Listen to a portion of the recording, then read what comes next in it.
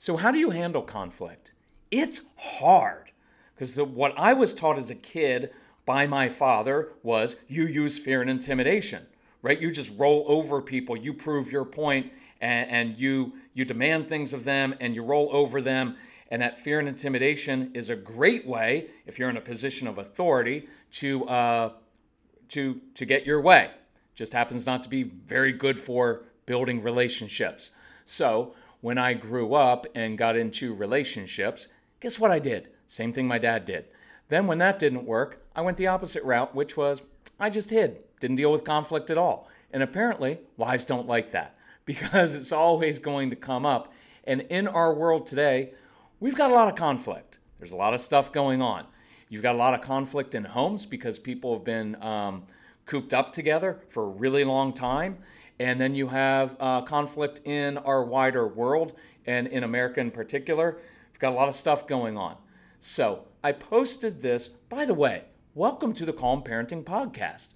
Today's going to be about parenting. It's going to be about relationships. And we're going to broaden this a little bit because I posted something on Facebook about handling conversations about heated or emotional topics. And it seemed to really resonate. So I thought that I would do a podcast so that we can reach more people. So I encourage you, share this, share the Facebook post. It's at Facebook. Just look up Celebrate Calm. You'll see it. So you can get all kind of the words and you kind of really wrestle with this. And I want to have an impact on personal relationships. So you can use what I'm going to talk about with your spouse in your marriage because you are going to have conflict. You better have conflict. You better. Because guess what? If you're not having some conflict and some tough conversations, guess what? It means you're not dealing with issues. And worse than hatred for someone is just pure indifference. I want you to contend with each other. I want you to wrestle with ideas and thoughts and what you're struggling with. I want you to wrestle with that with your kids so that you can learn from it, so you can build the relationships. Remember, the purpose of relationships is not bliss and happiness. It's transformation. It changes who you are as a person. So let me just dump into this. By the way, if you're new to us, we do a lot on, just look. You're listening to our podcast. Look at all the other podcasts on defiance, disrespect, lying, misbehavior. It's why consequences don't work. Our background is really in dealing with very, very strong-willed kids with learning differences, how to jumpstart their brains. Anyway, you can find all that stuff, and you can find it at celebratecalm.com.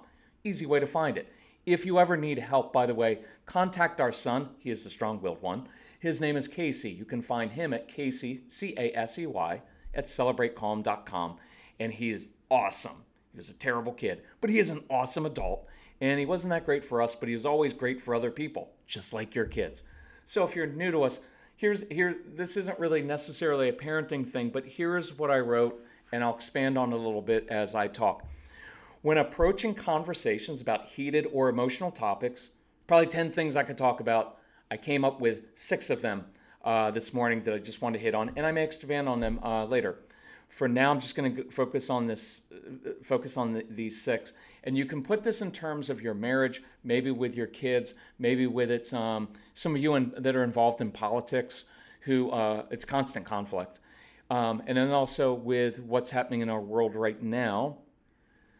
I want you to apply this. Now, this assumes that you want to build relationships, you want to learn, and you want to be constructive.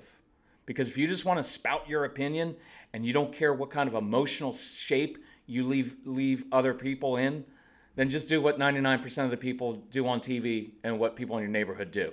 And then just be right? Because you're right, and then leave broken relationships everywhere. I don't think that's what we want. So number 1, humility. Practice great humility. Assume that you don't know all the facts. Assume that you don't really understand the other person's perspective or experience. Assume that you're blind and that you have confirmation bias, that you consume opinions and viewpoints that merely reinforce your own, and we all do that every day without even realizing it.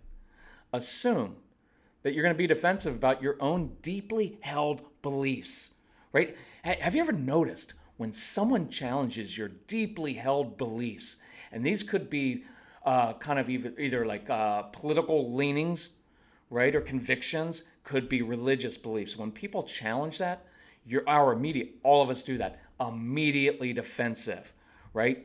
And that's what's going to happen naturally, but fight that urge. Assume that you don't really have the answers and that your reflective go-to response or opinion is probably informed by too little knowledge, even though you feel justified in offering it, right? We all do that. Why? Because I think I'm right. Because I've thought about these issues before and something comes up and now my confirmation bias kicks in and all my stuff and I want to prove that I'm right because I've got something to say. Practice humility. Assume that you don't know. Assume that you don't know what your wife or husband is really going through or thinking. Assume that you don't really understand their motivations because they're probably, most likely, different than you think. Number 2, listen and ask questions. Watch how this happens. You know when you're in a discussion with someone and they're talking about something, it's maybe something you disagree with them on. While they're talking, you're not really listening because you're composing your own reply to them instead of really listening. I know I do that all the time. I'm thinking like, okay, I can hear this. I know what they're going to say. So let me think like, what are the words? How can I counter that? Instead, just listen. And I love this line. Be more curious about what the other person thinks than you are anxious about sharing your own thoughts. That'd be really good when you're talking to your spouse. Instead of spouse mentions something, instantly defensive. I don't do that. No, that's not what it, and now we're not listening because I'm coming up with all the reasons my wife is wrong instead of actually listening. Number 3, it's a pretty easy one. Never ever attack another person's motives unless you want yours attacked. Few things feel worse than being misunderstood. Don't make it personal. Take the high road. I will tell you, most of the time, you and I are wrong when we're trying to get to other people's motives. We really don't understand other people. Watch, if you want something really cool, watch how often you and I project our own motives onto other people. My son's reading Dostoevsky. My son didn't read anything when he was a kid. But what we learned was we wanted to instill in Casey curiosity, a love of learning. And now he's reading things like Dostoevsky, which is really hard to read. But he's reading this 19th century, 1800s Russian literature. And one of the things Dostoevsky said, who was really a great psychologist in many ways, was you project what you know. And so if you're by nature kind of a skeptical, cynical person and you lie, you will think that other people are being skeptical or other people are lying because that's what you do. So don't attack other people's motives and don't assume that you even know what they are.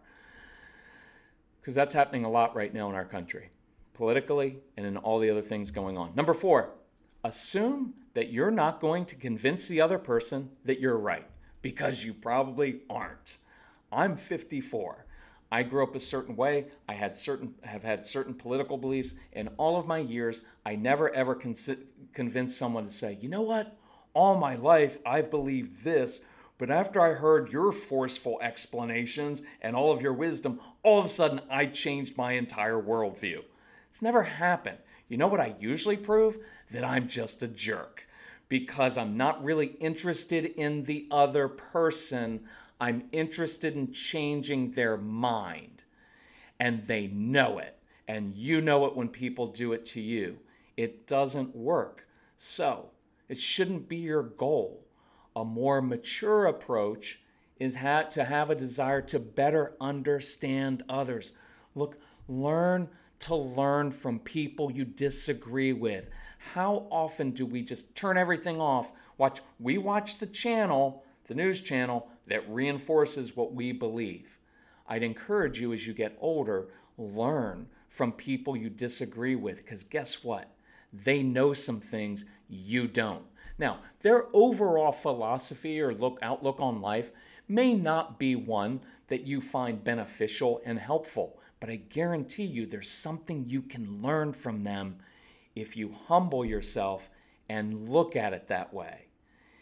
So, we want to have a desire to better understand others. The other part of the mature approach is to give other people some perspective to think about and to wrestle with in their own minds and hearts, right? So that when they go to bed at night and they wake up the next day, they can think back and say, yeah, I was talking to that guy or that lady, didn't agree with them, but they brought up some good points and they gave me something to wrestle with and think about. Because if you just try to force stuff down someone else's throat, they're going to be defensive and they're not going to listen to you. And I'd rather, and even sometimes talking with teenagers, right, with your kids, I will say, hey, just want to give you some perspective. Here are some things I've learned in my time on earth. I'm not going to force you to believe this. Just think about it sometime. And now you give someone else ownership. You give them the ownership to actually think about that and come to it on their own when they're away from the heated discussion, when they're doing some reflecting time. But look, if you just want to be an overbearing jerk or callous or dismissive, because look, there's nothing worse than being dismissive of someone's viewpoint, because what you're saying is that has no merit at all.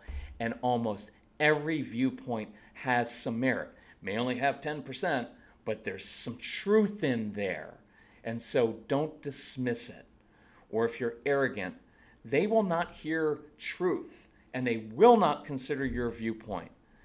I have a question for you. Why do you feel the need to prove your point? Why are you so insecure? And I only ask that because I wrestled with that myself. It took me a full year of working on that to change myself so I didn't have to prove my point to my wife, so I didn't have to prove my point to other people. I don't feel the need to do that. I can tell you it is extremely freeing to not feel like it's my job to change everybody else's mind and to prove my point and that I'm right. Why does this burn so deeply inside of you, inside all of us? Spend some time considering that. And that relates to number 5. Before you try to take that little speck out of your neighbor's eye, first work on that big fat log in your own, right? You know that principle. Before you try to fix someone else and control someone else, work on yourself. Own your own mess, right? That would keep many of us, most of us, pretty busy every day. For me, full-time job.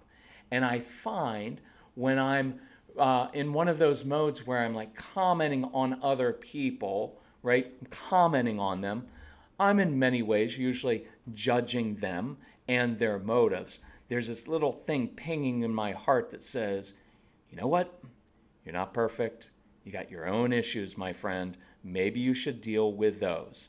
And I, like all of us, I'm guilty of that sometimes.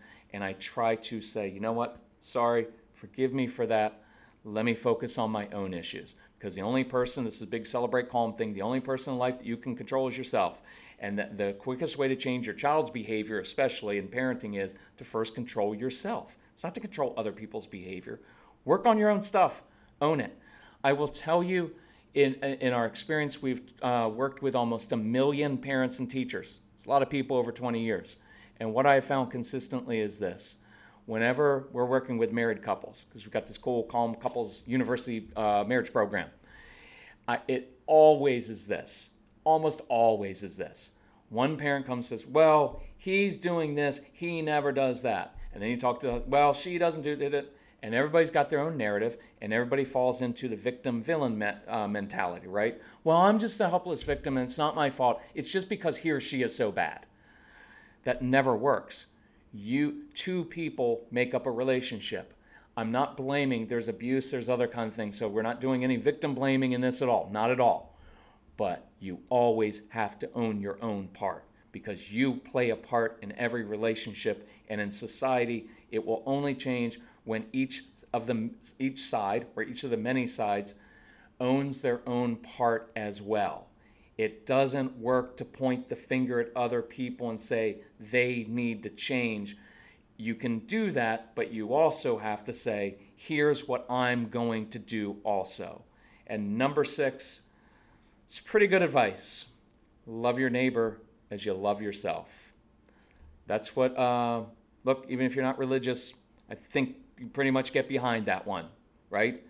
You can strip away everything else about religion everything else about Christianity, and it all comes down to the main law is you love your neighbor as yourself. Treat others the way you want to be treated. Watch, this is interesting. But go deeper on this. Listen to that other person the way you want the other person to listen to you. Care for their heart, their soul, the way you want yours cared for. Respect, sometimes when we're in politics in the larger section, we divide people into groups and we say they and them. Make them an individual.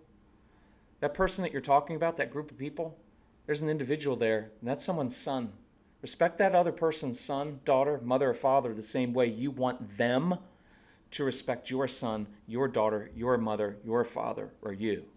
Because if you and I don't do this one right, then any words, any lectures, any testimony about your faith will ring hollow and is destined and deserved to be despised. And it will harm another person's soul and heart.